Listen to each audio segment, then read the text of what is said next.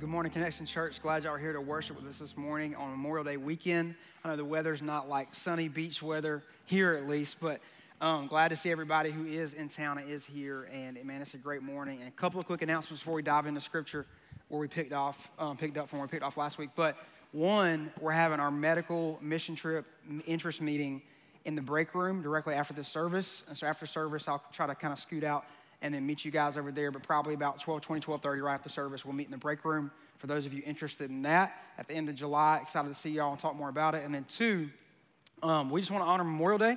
It's an awesome, weekend. It's a, holiday, obviously, that we want to honor the men and women, the soldiers who lost their lives in battle and war and dying for this country. And so with that being said, if anyone's in the military or has served in the military, would you stand up at this time? We want to honor you guys for serving, if that's anybody. Yeah.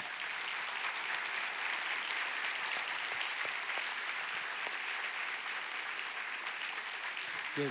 Awesome. Thank y'all so much. Amen. Amen. And so with that being said, I'm gonna pray and let's dive into John chapter 8.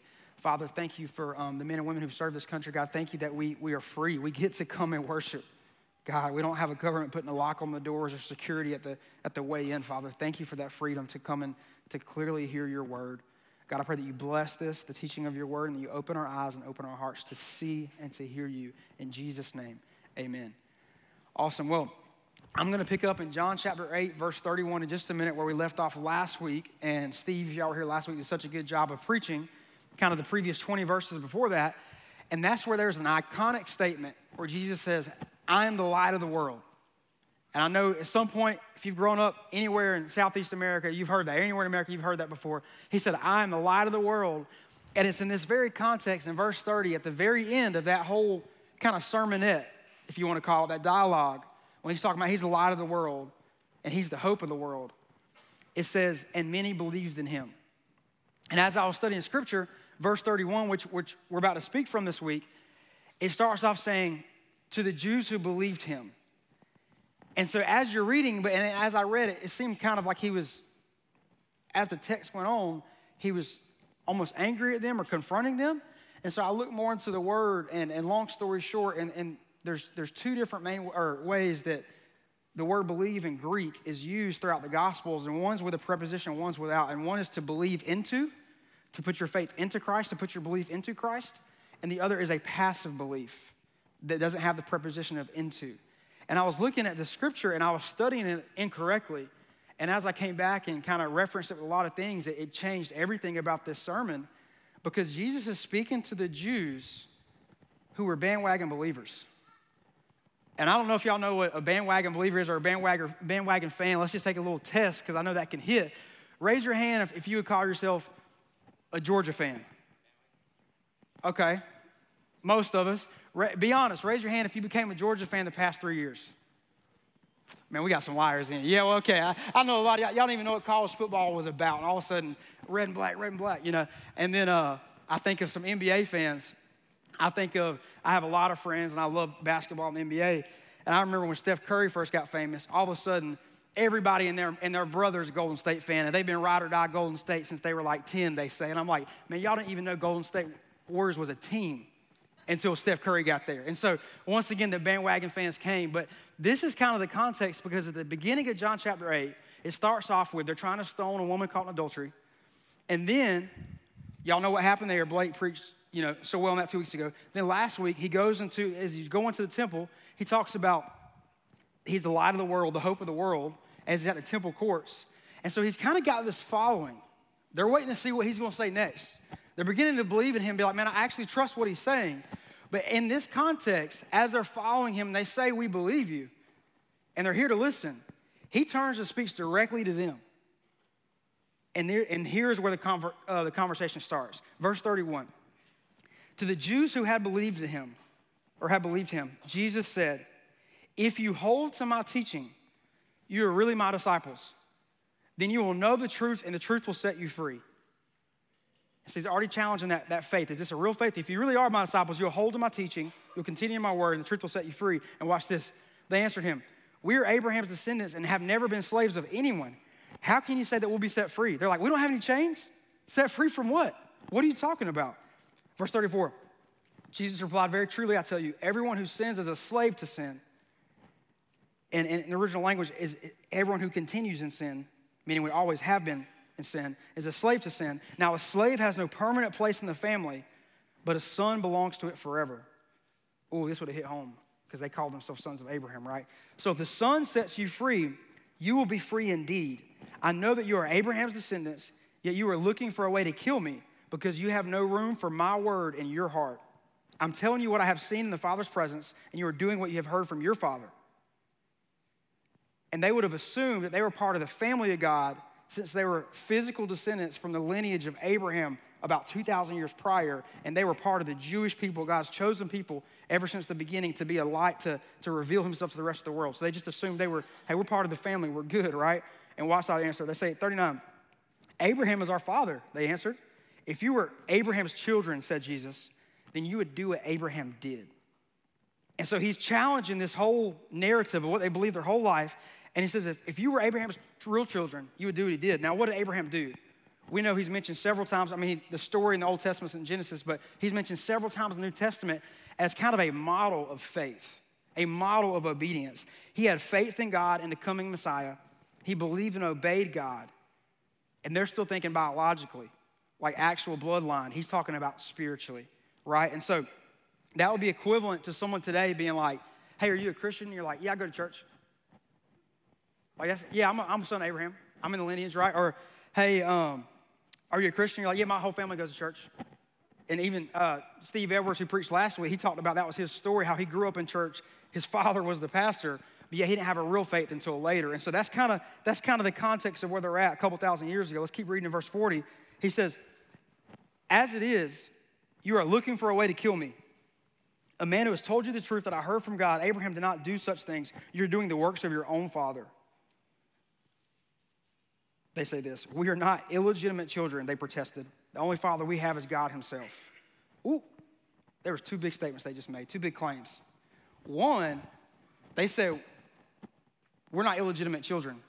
So they're like, okay, if you're going to challenge us by Abraham being our father and we're not like him, I get it, whatever. And they say, well, one, we're not illegitimate children. What do you think they meant by that? Well, there's a rumor going around that Mary got pregnant before she actually was married to Joseph. Uh-oh. So they're being offensive right here. They're like, hey, your mama's you know what I mean? Like, they're like, hey, we're not illegitimate. If anybody is, don't talk about my dad. Look at your dad. Who's your daddy? Right? Like, that's what they're trying to say. And then they go on to say, our father, it's crazy thinking and talking to the Lord like that, right? But it's like, he says, the only father we have is God himself. Well, now they went from Abraham to claiming just God himself. And then Jesus says to this, if God were your father, you would love me, for I have come here from God. I have not come on my own. God sent me. Why is my language not clear to you? Because you are unable to hear what I say. You belong to your father, the devil. Ooh, that's a mic drop moment if there ever was one. These are teachers of the law, Jewish people, a part of the physical bloodline of Abraham and his descendants. And he looks at them and says, you're sons of Satan. Your father's the devil. Wow. I don't know, like standing before the Lord, or I don't know of a scarier, more traumatic truth to like someone say to you, hit you in the face. Like, I really don't. I'll tell you, I got a couple gym buddies in here. I'm not gonna say their names, but next time they stand me up for a 6 a.m. workout, I'm just gonna copy paste that text, but we'll keep moving. Continuing in verse 44. He says, and you want to carry out your father's desires. He was a murderer from the beginning, not holding to the truth, for there is no truth in him. When he lies, he speaks his native language, for he is a liar and the father of lies. Yet because I tell the truth, you do not believe me. Can any of you prove me guilty of sin? If I'm telling the truth, why don't you believe me? Well, whoever belongs to God hears what God says. The reason you do not hear is that you do not belong to God.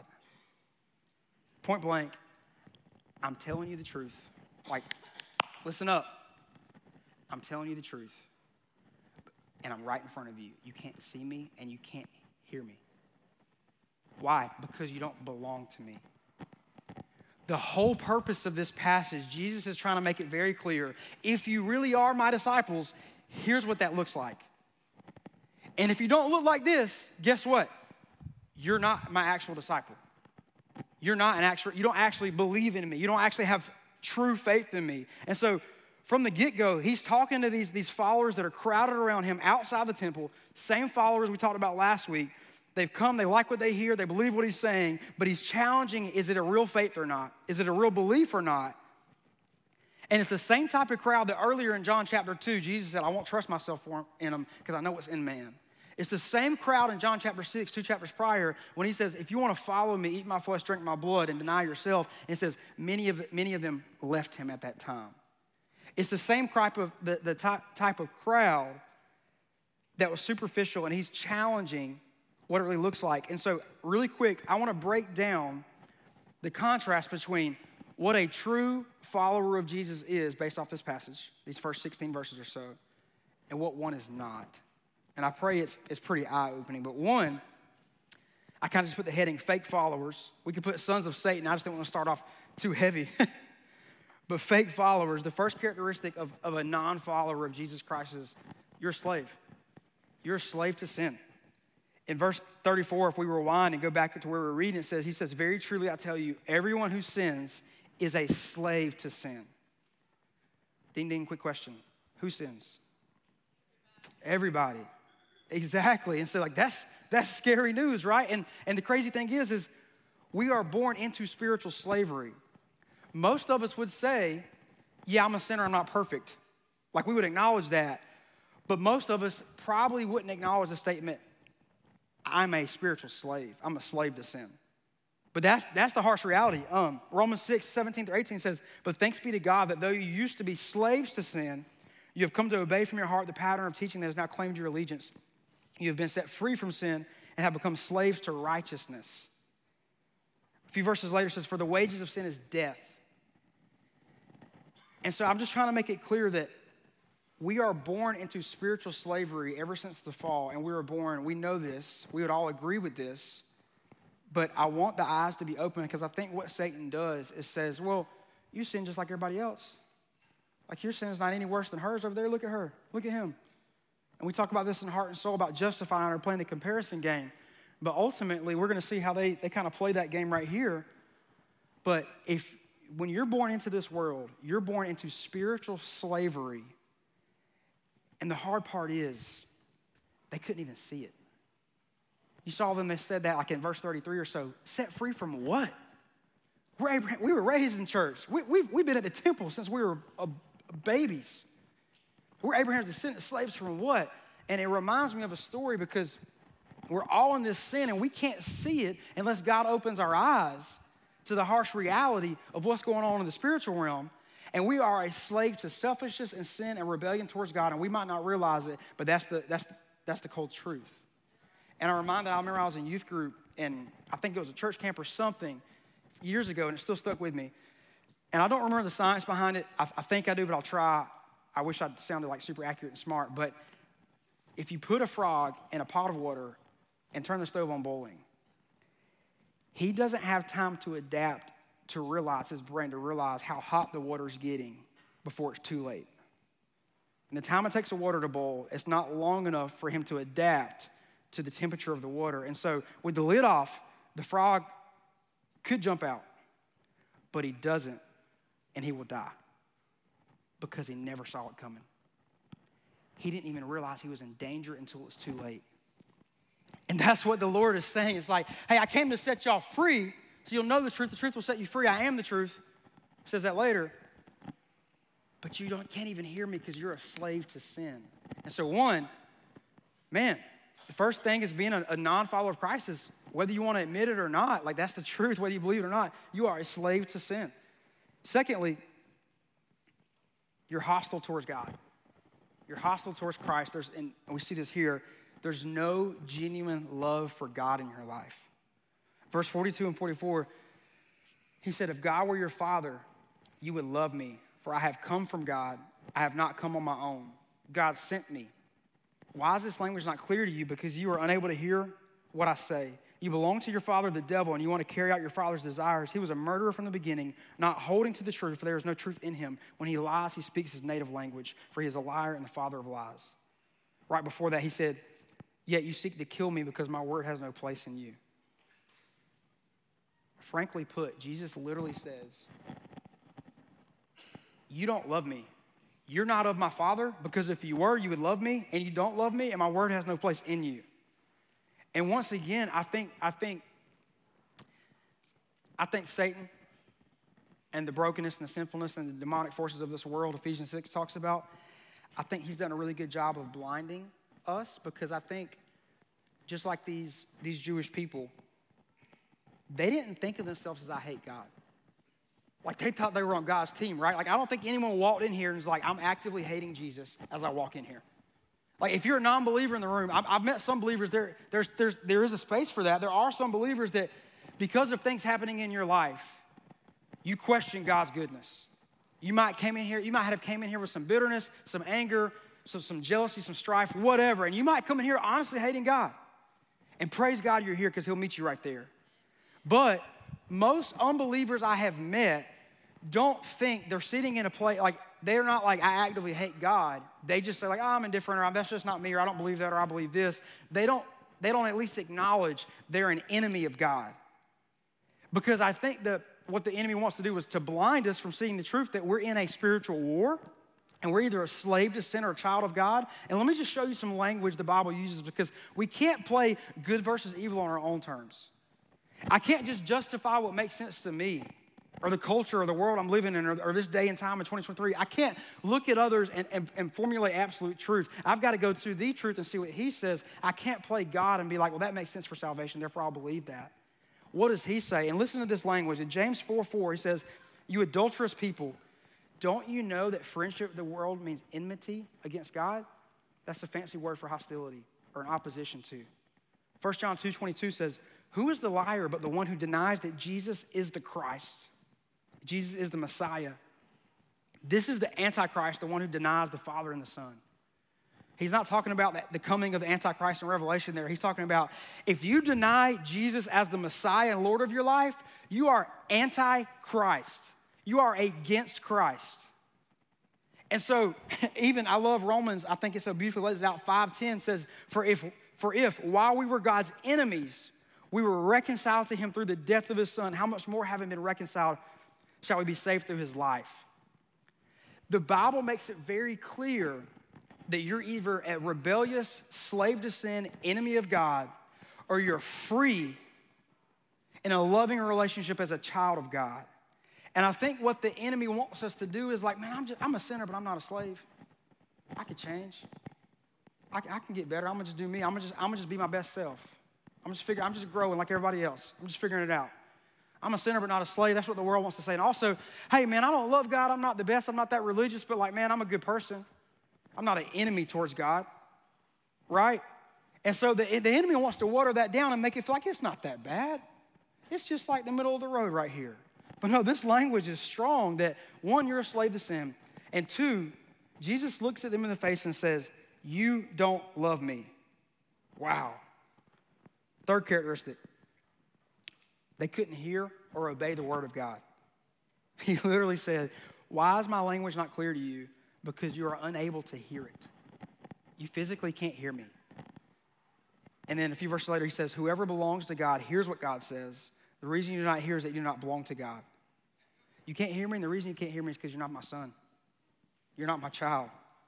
See, they could quote the Old Testament scriptures, yet they couldn't really hear God. Like Abraham's a prime example of hearing and obeying God, and he's, like I said before, kind of the test of obedience and belief. And they're like, hey, but wait, we're Abraham's children. It's like, hey, if you really were, you would believe in me. But wait, God's our Father. No, if he really was, you would love me. I love how 1 Corinthians 1:18 says, for the message of the cross is foolishness to those who are perishing, but to us who are being saved is the power of God. Just a few verses later in chapter 2, it says, the person without the Spirit does not accept the things that come from the Spirit of God, but considers them foolishness and cannot understand them because they are discerned only through the Spirit. He is looking at them and talking about things of the Spirit which are more real than the physical, and they can't see or hear it. And he says, it's because you're not my son, you can't understand it. And because you don't have my Spirit, you can't even hear it.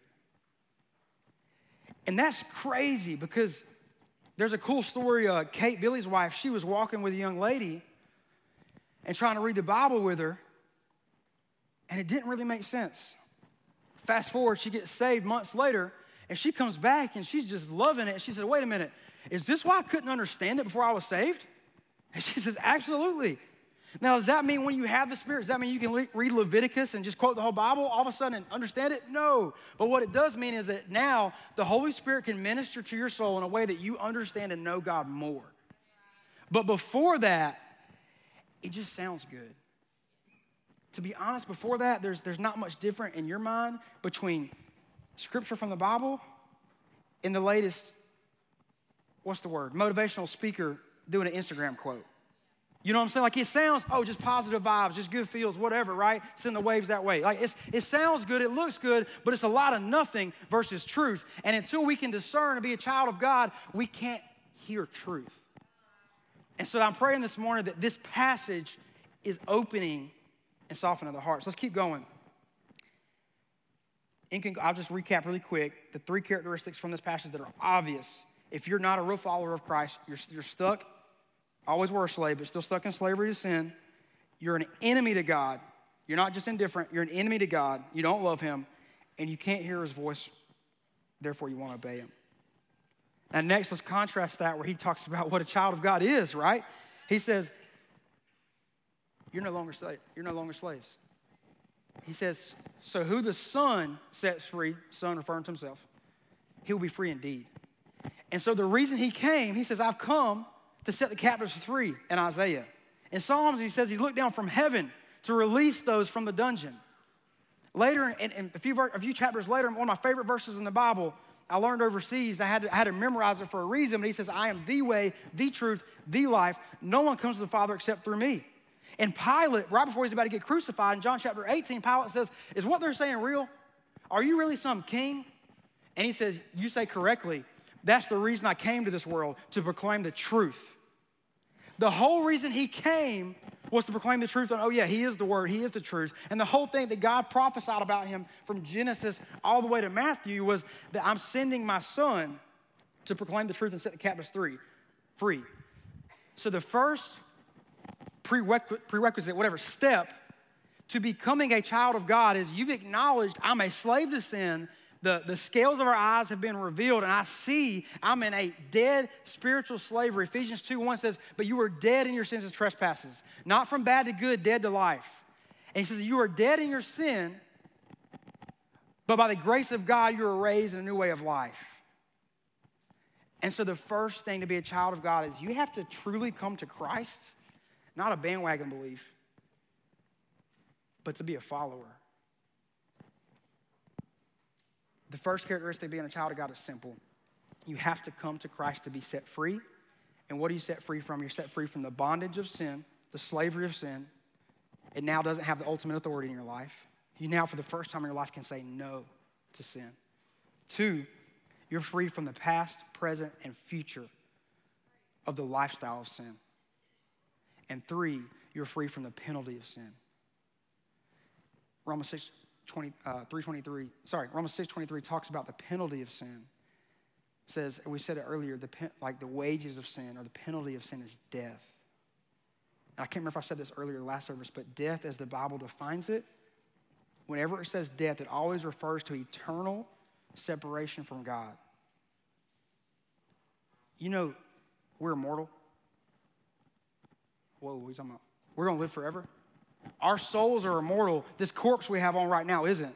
But our souls are immortal. God created us to live forever in his image. Now, we're either going to be with him, a.k.a. eternal life, John 17:3, or we're going to be death, which is eternal separation from God, a.k.a. we call and know so well as hell. We are immortal, and when he refers to death, it is way more than old age or a car accident or something like that on this temporary mist of life on earth.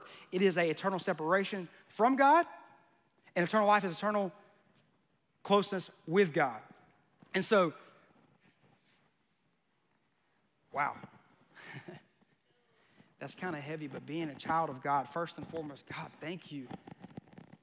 As a child of God, we are set free from that. We are free. He came to set the captives free. And because of that, number 2 can happen. Number 2 is there's a love for God.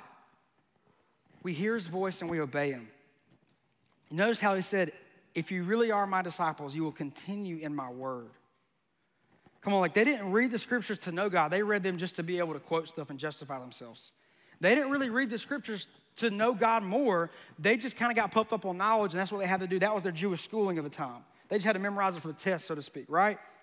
Like, and I'm not trying to be legalistic here in like workspace where you have to read your Bible every day and continue in the word in order to be saved. I don't think that's the heart, but we can't just throw out the baby with the bathwater and ignore the fact that Jesus literally just said, if you really are my disciple, you will continue in my word. Like, before we rationalize and explain that away, yes, I don't think this extreme of like, you have to be in the word every day this many times a day or else you're not saved. But we also can't say that's not important. He just said it. And so he says, if you continue in my word, what I think he's saying is, if you really know me, if you really are a disciple, if you really are a child of God, you will have a desire to know me. There will be affection in your life. There will be a love in your life that yearns to know God more. Yes, we can suppress it. Yes, we live in a world where we backslide. Yes, we live amongst a place where we're in the world, not of the world, where everything outside of us is most likely pulling you away from Jesus. And that's just the harsh reality of a broken world we live in. It is what it is. We got to deal with it. But praise God, he says, he who is in us is greater than he who is of the world. And so I'm not saying we have to be perfect. I'm not saying we have to be completely like Christ in every moment of the day. But what I am saying that is obviously clear, if you really are a follower of Christ, there will be a sincere love and affection to know him more and to pursue him. There's a cool story that Ronnie Smith shared a few Friday nights ago, or I can't remember how long it was ago, a month ago, 2 months ago, whatever, at our Connection Family Weekend. And awesome family. He and his wife have raised just like, I think it's 5 children in the Lord, like one of the godliest family I know. My brother-in-law, who's a pastor of Connection Dublin, Buck, Ronnie Smith had a big influence, really discipling him. And anyway, I think the world of him. He shared a story where one of his kids, pretty intelligent, pretty quick, pretty clever, at a very young age, it really seemed like he understood the gospel.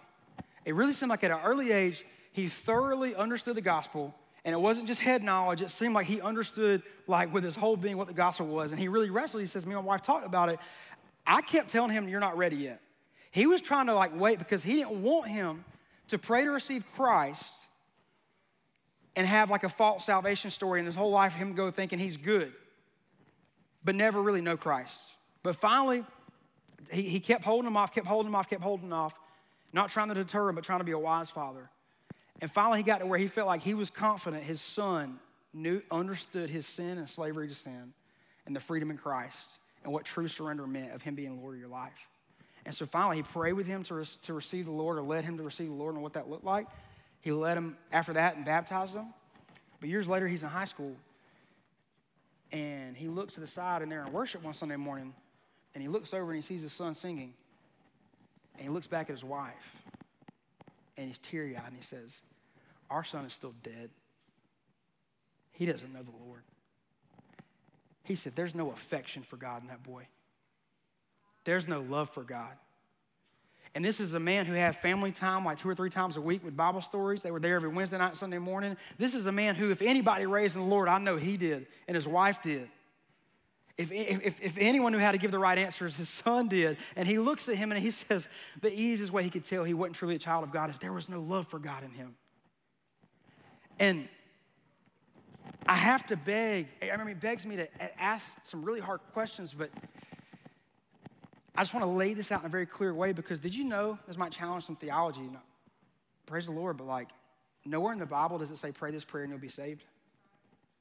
Jesus is a lot less focused on a moment or a prayer. He talks about his sons or his daughters or his children versus not, or his true disciples versus not. He never talks about a moment. He talks about the fruit of what that leads to. He never talks about, did you have this on this day or the day of Pentecost or whatever. He talks about, here's what the life will look like who follow me.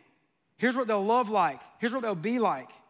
And it's crazy because, yes, I believe it does happen in a moment. It's instantaneous. We do believe that's scriptural. But what can happen if we're not careful is it gets watered down to where salvation becomes this transaction instead of a transformation. Salvation becomes something that I can pray and really mean it and do it in the moment, but 10 years later, God can look at your life and say, hey, you don't love me. You can't even hear me. There's no desire to obey me. You're still a slave to sin. You've never even been free from it. You're a son of Satan. He looks at teachers of the law, like out of all people, that's the people in their society that said, if anyone's righteous, I want to be like them. Like I want to be as close to God as they are. Like they were teachers of the law. They were like the upper echelon of the morality in their society right then. And Jesus looks at teachers of the law and says, your father's the devil. You hate me. You have no love for me. You don't know me.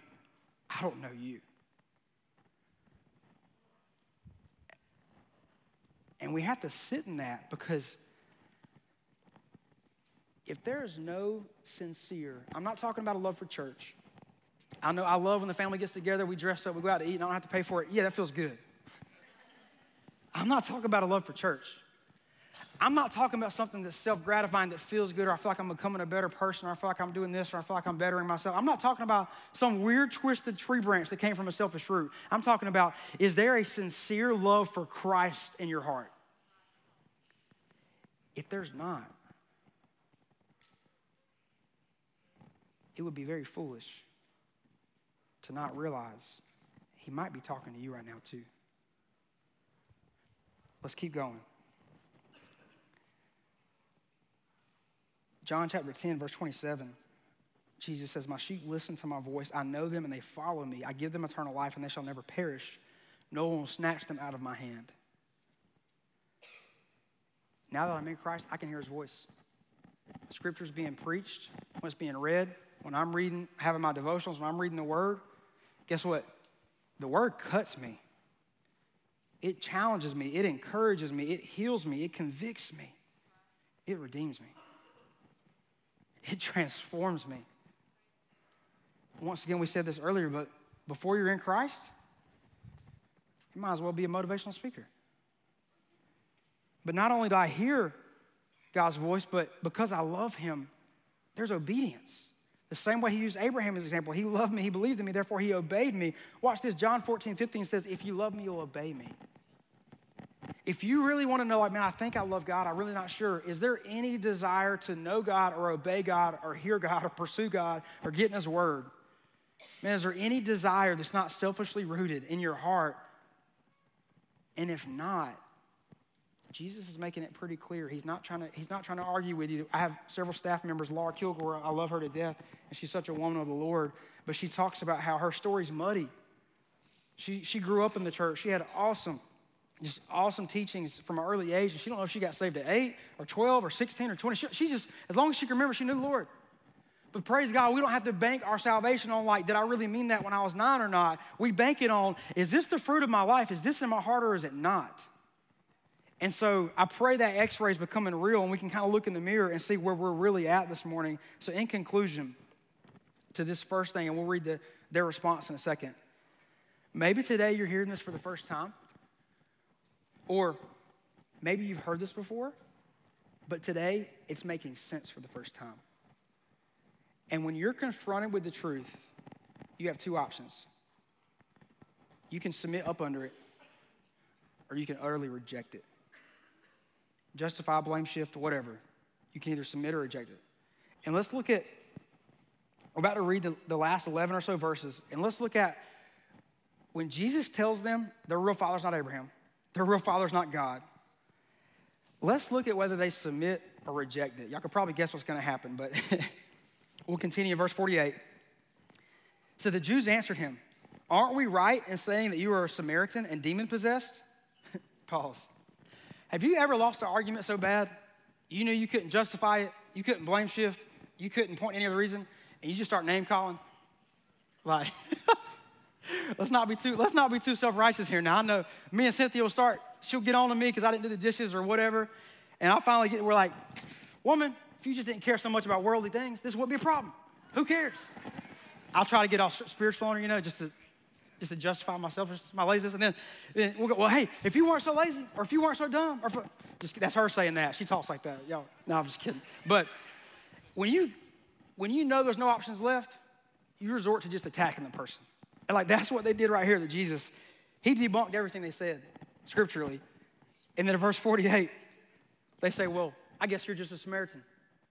And they were super racist against Samaritans. They were seen as like half-bloods. They were Jews mixed with other Gentiles. And so they were seen as like the bottom of the totem pole. They hated them. And also demon-possessed, right? Super offensive. He ignores the Samaritan jab that says, I am not possessed by a demon, said Jesus, but I honor my Father and you just honor me. I'm not seeking glory for myself, but there is one who seeks it, and he is the judge. Very truly, I tell you, whoever obeys my word will never see death. At this they exclaim, now we know that you are demon-possessed. Abraham died and so did the prophets. Yet you say that whoever obeys your word will never taste death? Are you greater than our father Abraham? He died and so did the prophets. Who do you think you are? This man, Jesus, is sitting there telling teachers of the law, you will never die if you obey my word. And quite naturally, they can't hear him. They can't really see him for who he is. And how do they respond? You're crazy. Abraham died. All the prophets died. You're saying we're going to live forever. And this man already told us we're not true sons of Abraham. We're not true sons of God. And now he's telling us we can live forever if we do follow him. And here's what they say, and it's with emphasis in the original language. Who do you think you are? This is where they start getting angry. They already were angry. This is where it really turns up a little bit. Who do you think you are? Talking to us like this. Jesus replies, if I glorify myself, my glory means nothing, but my Father whom you claim as your God is the one who glorifies me. Though you do not know him, I know him. If I said I did not, I would be a liar like you. But I do know him and I obey his word. Your father Abraham rejoiced at the thought of seeing my day. He saw it and was glad. Many scholars would argue over this, whether Abraham literally saw a vision of Christ in the future 2,000 years prior in Genesis, or it refers to what Hebrew talks about, how he looked forward to the Messiah in faith. Regardless, we know that Abraham had faith in the coming Messiah, and he talks about he saw it and rejoiced. And in verse 57, they say, you are not yet 50 years old, they said to him, and you've seen Abraham? Like, yeah, right. Like, once again, you're still crazy. And listen to this. He's not talking in riddles anymore. He's not talking around the bush. He's as direct can be right here, this statement. Very truly, I tell you, Jesus answered, before Abraham was born, I am. Now, this I am word was Yahweh, the same word used in Exodus at the burning bush, the same word used later against the real God versus false gods in Deuteronomy, the same word in Isaiah 43 about Yahweh coming to be born on earth, the same word he uses several other times throughout John. And so as soon as they would have heard this word, I am, not before Abraham was born, I was, before Abraham was born, or before Abraham was, I am. Whenever he told Moses in the burning bush to go talk to Pharaoh, he said, who do I tell Pharaoh sent me to challenge him on this? He says, tell him that I am who I am sent you. And so they knew this was the highest name for God in their language. They had to call him Yahweh, like YWH, WH something else, right? Like it couldn't have, dang, I was on a roll till I wasn't, right? So it could not have, not consonants, but vowels. There we go. It could not have vowels because it was too sacred to even be a word in their language. That's where Yahweh comes from. The highest name for God, and he claims his, you know who I really am? Point blank. I'm God. And I really wish, the next verse, you know what we could say? I really wish they shouted and yelled and tore their clothes and humbled themselves and cried and laid down prostrated on their face and said, Lord, forgive us. We didn't know who we were talking to. Lord, forgive us because we couldn't see. We didn't see you standing right before me. I wish they would have repented and submitted to the truth, but what do? They rejected. Watch this. The same way this chapter opens up with them trying to stone some woman, watch how it finishes. At this, they picked up stones to stone him. But Jesus hid himself slipping away from the temple grounds. To sum this whole last 30 verses up. They are blind to their bondage and sin, not real followers. And they're arguing him about being slaves to sin. And he says, I'm here to set you free. And when they're confronted with the truth, they try to justify themselves. They try to blame shift and name call. But ultimately, what do? They reject the truth. And so, church, I have one question for you. And this is the question we started with, we're building up to. I want you to ask yourself, am I really a follower of Jesus? He just laid out some clear fruits of what a follower is and what a follower isn't, right? Am I really a follower of Jesus? And I want to, I think, just make it a little more real, because God makes it obvious that we're either a slave to sin or a child of God. And my cousin helped me out. He's in law enforcement, but I got some handcuffs right here. He's used a lot. And it's pretty obvious when I have these handcuffs on. Oh, that was a little tight. It's pretty obvious when I have these handcuffs on that I'm in bondage. It's pretty obvious that we can see it, right? Like we can see the chains. We can see it, obvious, right? It set me free. But what's so scary is the chains we can't see. What's crazy is he's talking to these people and they say, free from what? We're not slaves. We were raised in the church. We work at the church. 2,000 years ago, that's the equivalent. They were working in the temple. They were teaching in the temple. And I don't know where you're at or how you came in this morning, but to be honest, I just want this to be personal. Did you know outside of Christ, you can't say no to sin? You don't truly have free will to choose not sin before he's redeemed your heart. We might get better, hear me, we might get better at hiding some sins. We might get better at dressing some up, or we don't struggle with these, but we struggle with these. We might get better at disguising ourselves and trying to look and think we're a good person. But in Isaiah, Jesus says, even your most righteous of deeds is seen as filthy rags inside of God because it's selfish and rebellious in nature, and you're a slave to sin. And the enemy's done a great job of we're born to this world, we're raised up, we grow up, most of us have families, whatever, and we inherently think we're pretty good. I sin, but I'm not a slave. Well, I'm not super religious, but I don't hate God. And that's a lie from the pit of hell, because underneath the physical eyes, what's happening to our heart is this. And I don't know where you're at, but I just know many people in my life, they can't put down the bottle. Pornography and adultery has killed their marriages. They chase money and work, and that's their God, and don't spend time anywhere else. I just think of, they always have to buy the next thing. Somebody dear in my life right now, they can't truly forgive. They say, a dear friend was told by a family member, hey, I forgive you, but our relationship will never be the same. That's not true forgiveness. Maybe you can't control your temper, you can't sabotage your relationship, and you just think if you keep working on yourself, if you just keep bettering yourself, you'll break out of it. But you can't. It makes it very clear that we're dead in our sin. And that's the whole reason Christ had to come and die. If there was any other way than him coming to die, do you think he would have done it? That's why he had to come and die.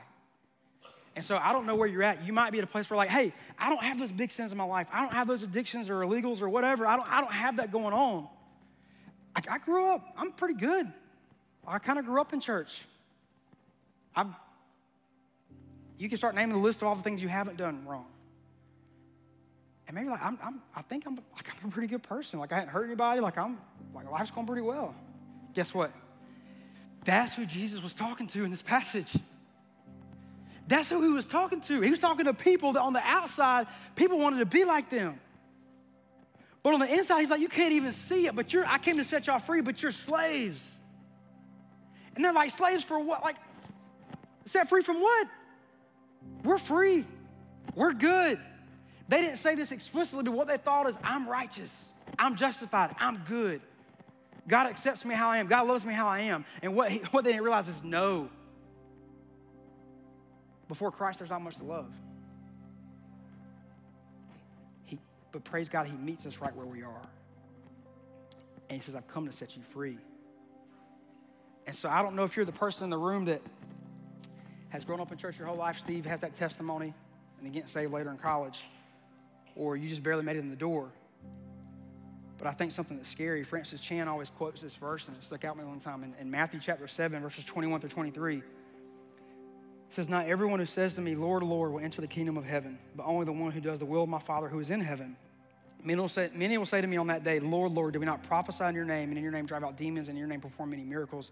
Then I will tell them plainly, 'I never knew you. Depart from me, you evildoers.'" I'm afraid that the Jews we just read about arguing back and forth with Jesus, that's exactly the response they got when they died. And I'm afraid, I think Francis Chan says it so well, one of his biggest fears is that so many church-going Christians will show up to hear that because they thought they were saved because they prayed this prayer, but there was never any transformation in their life. There was never any fruit to show that was genuine. And little do they know, the devil did a really good job of fooling them that they were still just slaves. And so my challenge this morning is only Christ can unlock these things. Only Christ can set us free. And my challenge is this morning is that if you have not been set free, let today be the day of salvation. Let today be the day you actually come to Jesus, and this time maybe your eyes are open and you realize, I'm now coming to the Jesus for real this time. And so I'm gonna invite you, I'll talk to believers in a second, but I wanna invite everyone, just close your eyes for a second.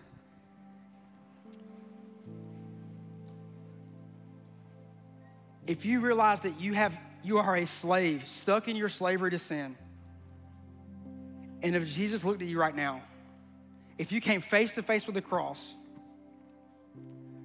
whether you're the churchgoer but it's never really your faith, whether you're the person who just says you're indifferent and religion's not your thing, whether you're the person who's bitter because of how life has went and how could God be good, whether if you're the person who says, I'm too far gone, God can't love me, he can't forgive me for this, or whether you're the person that you realize that you need God, but man, I got to clean myself up and get my act right before I come to him. Wherever you might be, Jesus says, I love you and I see you and I have a purpose for your life and I want you. But he's not going to force it. And so I ask, if that's you, this isn't to be a spectacle in front of people. We have people that want to pray for you and lead you to salvation and what that means to be a part of the body of Christ. I want to ask, will you be bold, all eyes are closed, will you just raise your hand and step into a child of God? Amen. Who else? Amen. I need some. Keep your hands raised. They're coming to you.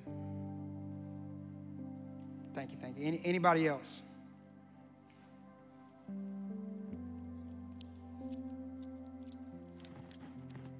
Praise God. As y'all open your eyes, I just want to challenge believers real quick before we go into a time of worship and really just time with the Lord that, you know, one of the biggest lies of salvation is that it's all about forgiveness. And I'm gonna say it one more time. Praise God for what he's doing, amen. Yeah.